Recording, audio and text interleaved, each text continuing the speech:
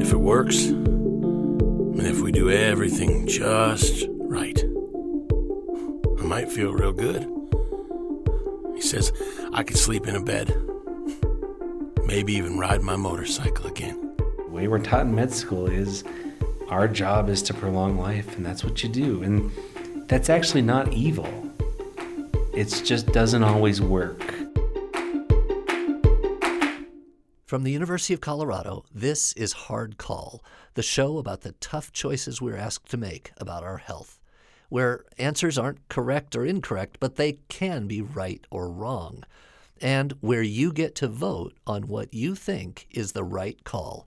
I'm Dr. Matt Winia. And I'm Elaine Grant. And this is the third installment in our four-part series, The Electronic Heart. So we're following the story of a real patient who was dying of heart failure. We're calling him Max to protect his privacy. Previously on Hard Call, Max had decided he wanted to try to get an LVAD, essentially a partial artificial heart. A pump attached directly to the heart's left ventricle. That keeps the blood moving around your body, although often without a heartbeat or a pulse. A cardiologist suggested it, and after some thought, Max decided he wanted it. He wasn't ready to die, which he would soon without it. But it turns out this choice wasn't just Max's to make. Major medical decisions aren't like other decisions. If Max wanted to go out and buy a motorcycle, if he could afford it, he could just go out and buy one. But you can't just pick up an LVAD at your local hardware store. So even after Max decided to go for it, a team of doctors and social workers had to decide whether he was a good candidate to get one. There's so many things that can go wrong. I mean, at one extreme, he could die on the operating table, or he could have a stroke or a major bleed or get an incurable infection. But then at the other extreme, it could be great. I mean, he really could feel better, maybe even ride his motorcycle, or maybe the most likely scenario, he could fall somewhere in between with some benefits, but also some complications. The doctors had to assess whether all the possible benefits would outweigh all the possible risks or not. And even more challenging, they had to decide whether they thought Max and his daughter could handle it. What if something were to go wrong with the equipment and there wasn't anyone competent around to fix it? The medical team had grave doubts about whether Max's daughter, Sheila, could take care of him.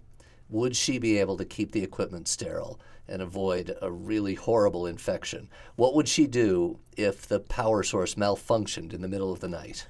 On the other hand, who were they to second-guess her abilities if she says she can do it?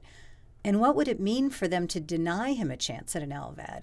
Not because it wouldn't work medically, but because they doubted his daughter's abilities? Yeah, there are very good reasons why a lot of people worry about doctors making decisions based on their patient's social circumstances instead of using purely medical criteria. And that's even though we know social circumstances can affect medical outcomes. You mean like a daughter at home not doing a good job, or someone is drinking? Yeah, right. I mean, we'd like to believe every medical decision is based only on facts and figures, but in the end, success sometimes depends on relationships, social supports, the ability of your daughter. So at the end of the last episode, we asked you to vote if you were a doctor on Max's team, would you give him the LVAD or not? So you can see how people have voted so far by visiting our website, hardcallshow.org. And you can still vote on that question and join the conversation about why social circumstances matter or why they shouldn't in this kind of a decision. However you might have voted, here's what really happened to Max. The team was sharply divided, but in the end, they swallowed their concerns and said yes, largely because of the ethical problems involved in doctors judging whether a caregiver is intelligent or stable enough. Max then underwent the long open-heart surgery, and he got the LVAD. He even made it through inpatient rehabilitation. But for him, now, several months later, getting the LVAD still hasn't been a rousing success. It hasn't panned out like people told me it would. I thought I'd get a chance to do some things, and I thought maybe I'd actually get to ride my motorcycle again, and I haven't left the house.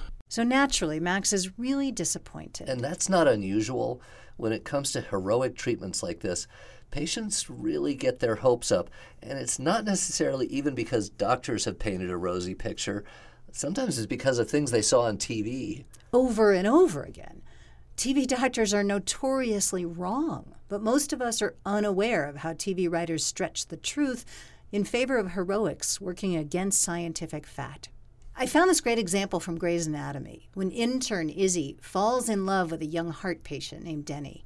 He has an LVAD while he awaits a heart transplant, but the transplant's not forthcoming. So she's scared he'll die soon, and she secretly cuts his LVAD wire. In the show, the idea is that doing so will make him sicker so that he'll move to first place on the heart transplant list. Here's what happens in the aftermath. I cut the LVAD wire. Actually, I cut the LVAD No, wire. I did it. I'm the one who cut the wire. Fine, I cut the LVAD wire.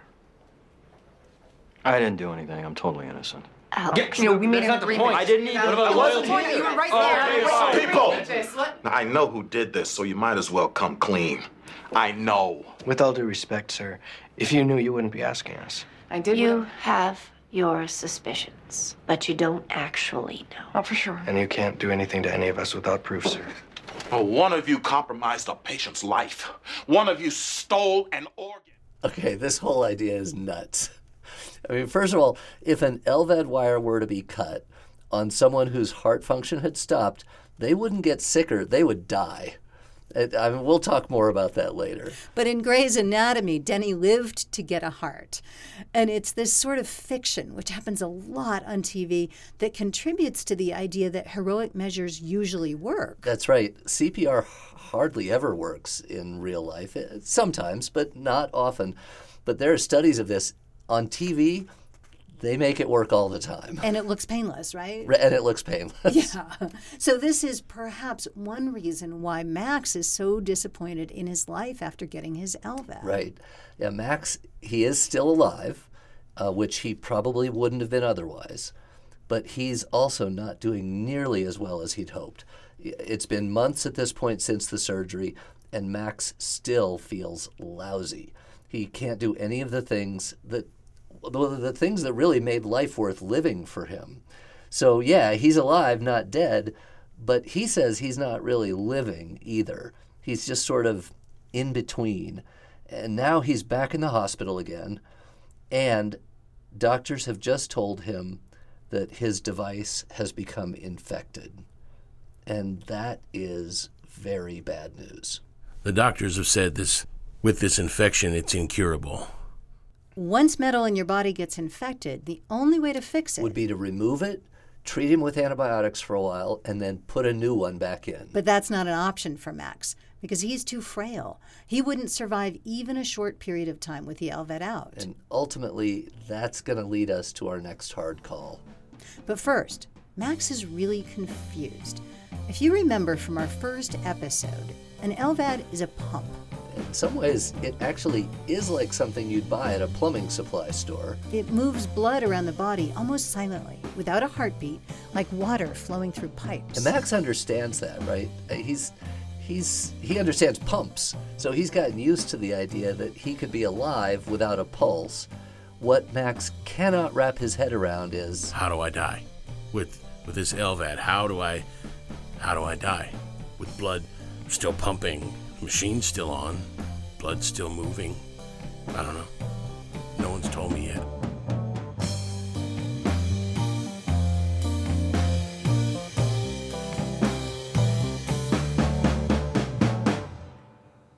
We all wonder how we might die. But Max is facing a version of this question that not many of us have had to consider in the past. But it's becoming more common. If you've got a life-sustaining medical device, a machine implanted in you that's keeping you alive, what does it look like to die? And in the midst of this uncertainty, Max thought maybe he shouldn't just leave this to chance. I mean, it's understandable. He's feeling awful. He has an incurable infection, which, by the way, is causing both fever and pretty terrible abdominal pain. And now he's being told he'll never leave this hospital alive. So maybe, he thinks, just maybe, he should take control of his own death. So he made a decision and a request. I want the doctors to turn it off. I want to be done. Turn it off. Here's where Max's story, this case, gets really sticky. If Max's LVAD is turned off, he will almost certainly die, and not over hours or days, but in a matter of minutes. Patients die almost immediately. I call Larry Allen.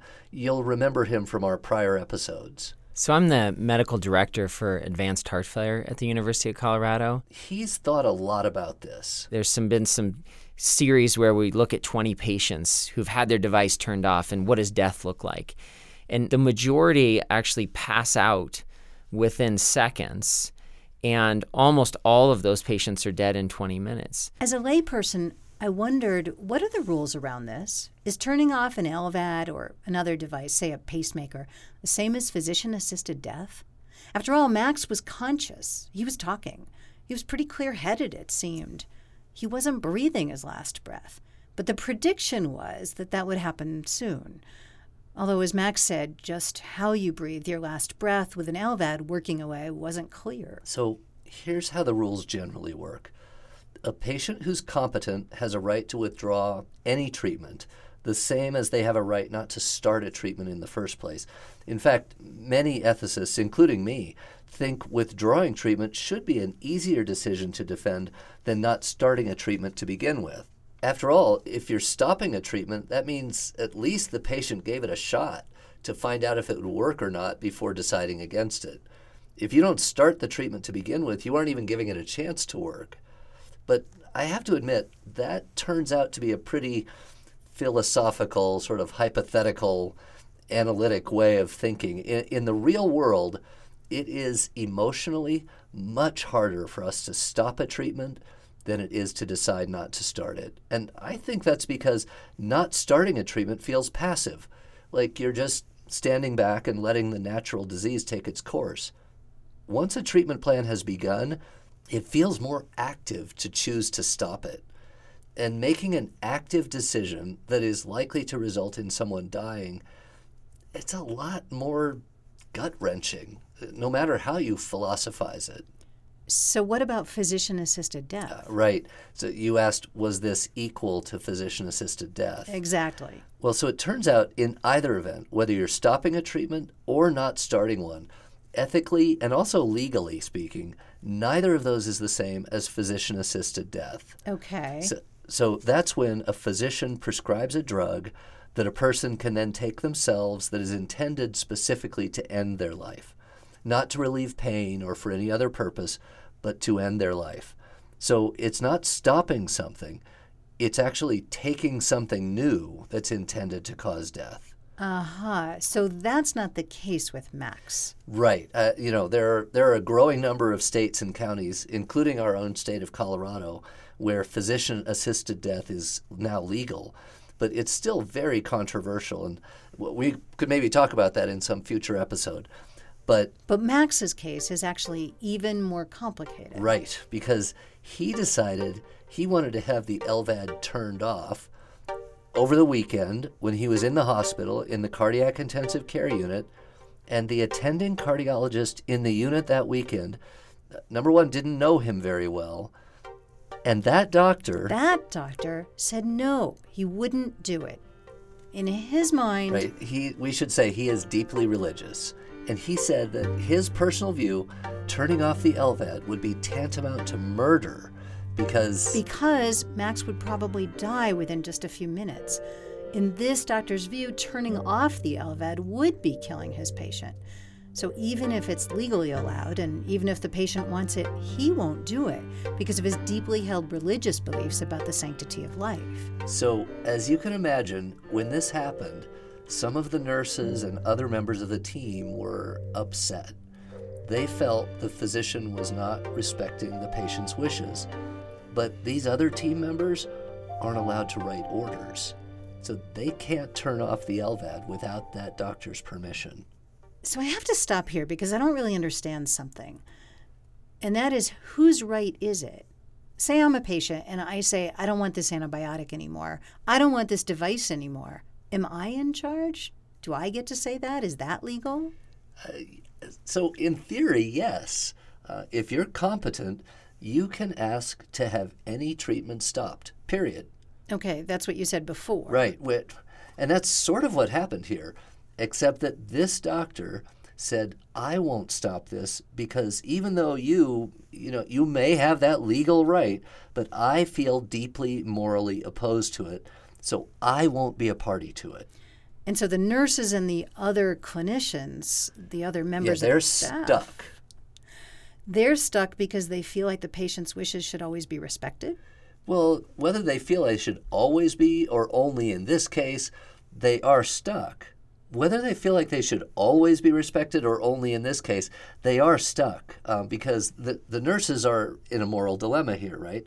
They're being compelled to do something that they believe is morally wrong. Which is not to withdraw treatment. Exactly. So one way or the other, someone is really upset. Someone is compelled to do something they believe is morally wrong, right? Either the doctor, in which case the doctor gets to have his way, or the nurse, who now is forced to continue to provide care to a patient whom she believes or he believes should have had this treatment stopped because the patient wanted it stopped. So now the nurse is experiencing what we call moral distress, where you're required by an institutional structure to do something that you believe to be morally wrong. This sounds really difficult.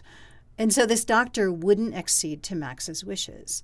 And he wouldn't transfer Max's care to someone else who would be willing to write the order to turn off the LVAD, because in his mind, that would make him complicit in a killing. Exactly. And the nurses and others are feeling this moral distress because now they are being forced to be complicit in Max's continued suffering. What a mess. So, that's what we'll be asking you to vote on in a little bit. Should the doctor be required to follow Max's wishes and turn off the LVAD, or at least allow someone else to turn it off, even if doing so would fly in the face of his own conscience? So in ethics, this is what we call the issue of professional conscience. And it actually applies to a lot of us when something comes up in our job that might force us to do something that conflicts with our personal values. And this is not just doctors, right? One of the most famous instances of this recently was Kim Davis, the Kentucky county clerk. She's the one who was jailed for refusing to grant marriage licenses to gay and lesbian couples back in 2015. Kim Davis loves her job. She loves people. She loves God, and she's not going to violate her conscience. That's one thing that's very clear in her mind. She's prepared for whatever consequences there may be. We can't allow politicians to subordinate the law to their own private religious beliefs. Hearing will be held in the morning. Ms. Davis cited religious liberty, but the broader question was really, did she have a responsibility to fulfill the duties of her position, which included signing off on legal marriage licenses, even if that might make her complicit in something she opposed personally, based on her religious beliefs? Or for that matter, when does anyone have to perform a particular duty of their profession regardless of their personal values? That's the question we're asking. Should religious, spiritual values, one person's conscience, should that always take precedence? There are a lot of jobs where professional conscience comes into play. The Kim Davis case happened to get a ton of attention because it was such a controversial issue. But similar cases have occurred around pharmacists who have refused to fill prescriptions for birth control pills or for the morning after pill. And we should say Kim Davis spent some time in jail over this issue. But it's not clear that the doctor who refused Max's request was violating any laws or even any hospital rules. And that'll be our question. Should Max's doctor have the last word? Or if Max wants the LVAD turned off, but this doctor feels it's wrong, should there be a rule requiring him to help Max find another doctor who will turn it off? This is really tough. So we went to two people to help us lay out the stakes. The first is Dr. Haider Waraich. I am a fellow in cardiology at Duke University Medical Center. And as a cardiologist at Duke, he has implanted a lot of LVADs. Duke placed more LVADs last year than any other medical center in the world. He also writes a lot about medicine. I write for the New York Times, The Atlantic, The Guardian, but also have contributed to the LA Times, the Boston Globe, the Wall Street Journal. Waright is particularly concerned with the question at the heart of this story. As medicine advances and more of us can use technology to prolong our lives, how do we choose to die? And if I'm the patient and my loved one and I disagree, or my doctor and I disagree, who gets to decide? How much freedom do I have over my own death? Dr. Waright has a new book on this very topic. The book is called Modern Death, How Medicine Changed the End of Life. How did you become so fascinated with this particular subject? I think it's very hard to be a practicing physician or a person these days and not think about just how much death and dying have changed. Especially as a physician, I've been in these situations many times. And as physicians, we get trained to check the boxes and to take care of the logistics when it comes to death and dying. But really, I think we aren't taught anything beyond that about, the research that is surrounding death and dying, about the history and the evolution of how, intensive care has changed and life support has changed. Elaine, you asked Dr. Waright what he thought about Max's doctor refusing to turn off the LVAD. I did, and here's what he said. If you ask me, there are many treatments that we provide patients that can sustain their bodies for a long period of time. These include dialysis to keep people's kidneys going, breathing machines to keep their lungs going, and of course LVADs to keep their hearts going beyond a point where they're able to sustain them by themselves. I think now we're in the 4th or 5th decade of these treatments being widely available, and for every other advance that we have, I think it is generally now well accepted that patients and their family members who can speak for them have the right to withdraw these treatments if they deem them to be inconsistent with their own life goals. And I think we should use the same standard for an LVAD device too. If a patient feels that an LVAD is not consistent with their life goals, then they have the right to have that device turned off, as long as they have the capacity to make that decision themselves. And that wouldn't have been a problem in Max's case. Max was conscious and appeared to be cognitively sound, which is necessary for informed consent. But Max's wishes and the doctor's beliefs, as we've said, were completely in conflict with each other. And that does raise the question of whose beliefs matter more in this case. Who is more powerful? Who should be more powerful? So I asked Dr. Waright about that. And, what he said made me realize that, I might think the answer is sort of a fixed thing. My values are always the same, and so are society's.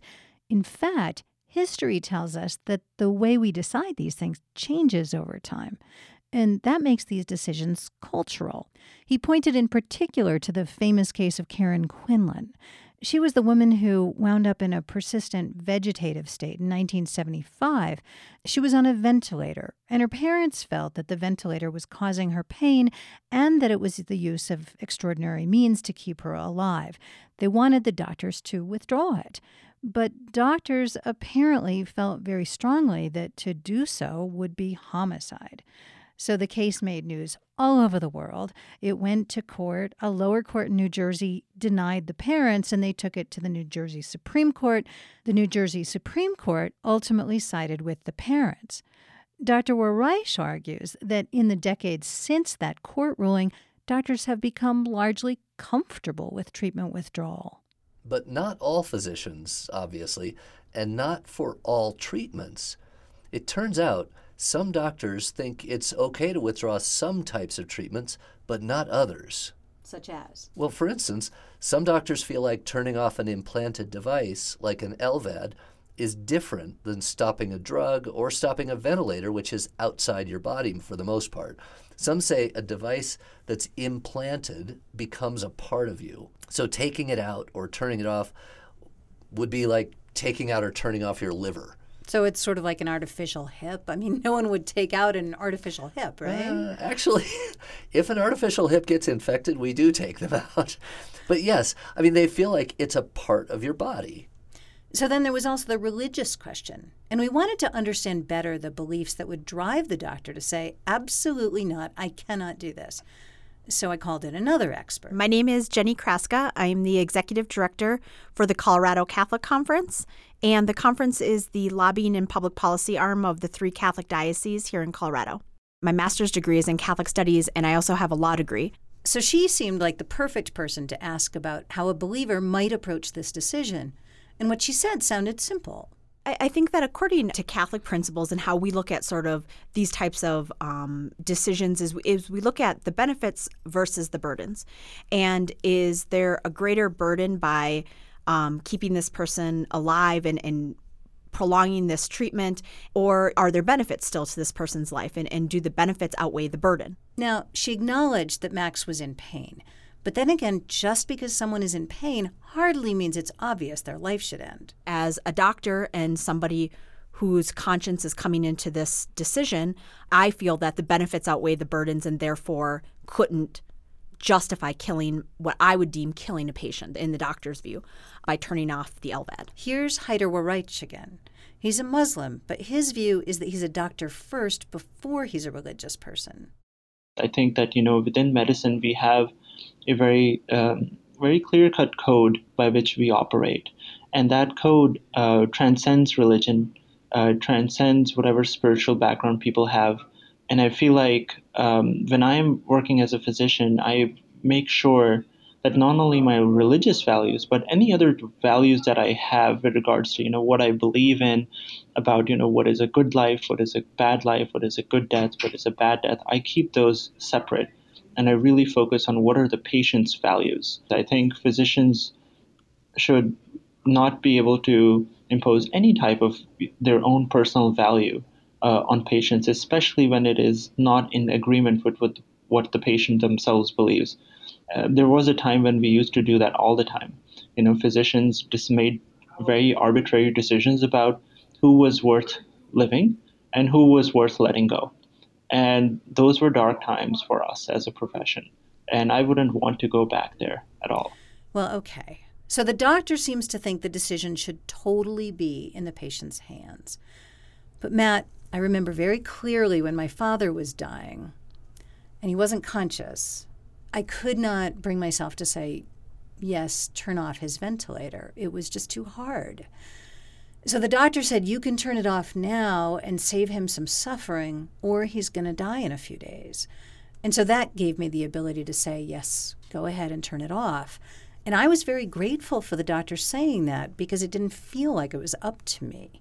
I didn't have to make that decision to end my father's life. Yeah. So if we pull this apart, there are several reasons why this is such a tough call. First, there's this religious or spiritual issue on the Catholic side. Jenny has said the doctor has an obligation to weigh the benefit of Max's life over the burden of his pain and illness and decide whether to continue any particular therapies, including the LVAD. And she says just because a patient like Max might think his life is no longer worth living, that doesn't mean the doctor should turn off the LVAD. The doctor is supposed to do his own assessment, make his own decision. And then there's Dr. Waraich, who says doctors shouldn't impose their own personal values. But then as the loved one of a patient or the patient themselves, do I want all that responsibility? And here we're really talking about some classic tensions in medical ethics between autonomy, or the patient's right to make their own decisions, or the family's right to make decisions in your case, and another principle called beneficence, or making decisions that are in the patient's best interest, or at least what the doctor thinks is the patient's best interest. And a lot of people call that paternalism, but as you've pointed out, Elaine, sometimes patients and families really do want to be told what to do in these really tough cases. And of course, that's why many people come to see a doctor, is to get advice on what to do. So not every patient is going to appreciate it if a doctor says, well, hey, I've given you the information. It's up to you to decide. And in fact, there's even good research on this. There was a well-known study out of my former institution, the University of Chicago. 2/3 of hospitalized patients said they actually preferred that their physician make the final call on some important medical decisions like this. 2/3. So then there's another issue. Max has the legal right to withdraw treatment. That was what Dr. Waraich was referring to in the Karen Quinlan case. what if Max isn't entirely sure? I bet more often than not, patients like Max aren't certain about what to do. Right. These are very high-stakes decisions. And it's common. Patients change their minds about treatment options multiple times toward the end of their lives. And remember, too, Max has a fever. He's in pain. Maybe he'll change his mind if his fever comes down and his pain is better controlled. Or maybe he won't. That's another problem, though. Often, we just can't know if he will or won't think differently about this in the future. But we know for sure turning off his LVAD will be a final decision. Right, and that's another way in which this is different from some other decisions to withdraw treatment. We talked earlier about the Karen Quinlan case. Mm-hmm. You know what happened when they withdrew her ventilator? She kept breathing. For a long time. For a long time. Uh-huh. And that's common, actually, when you withdraw therapy. If you turn off someone's implantable defibrillator, if you turn off someone's pacemaker, if you withdraw a ventilator, often they will continue to live for some time until the natural disease takes them. With an LVAD, as Dr. Allen said earlier, it's basically a tube attached to your heart with a rotor in it. If you turn that rotor off, it becomes just a tube attached to your heart, and all your blood pools into that tube, or a bunch of blood does, which is why you pass out so quickly and die within minutes. So to the doctor, this feels different than pulling out a ventilator tube. This feels like turning off someone's switch. So it feels like killing somebody. Right. And this is why I think this dilemma is even much harder than many other decisions about whether to withdraw treatment and when to withdraw treatment.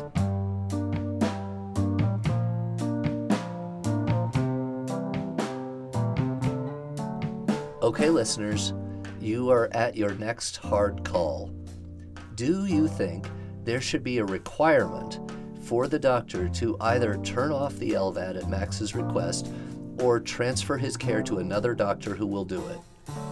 Or should the doctor be allowed to follow his personal conscience and refuse to be complicit in letting anyone, turn off Max's LVAD?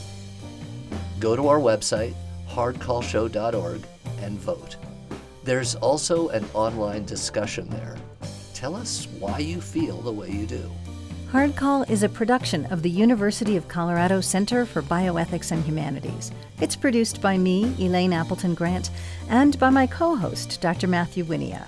Actor Robert Michael Sanders played Max. Music was composed by Andrew Randall and Chris McClung.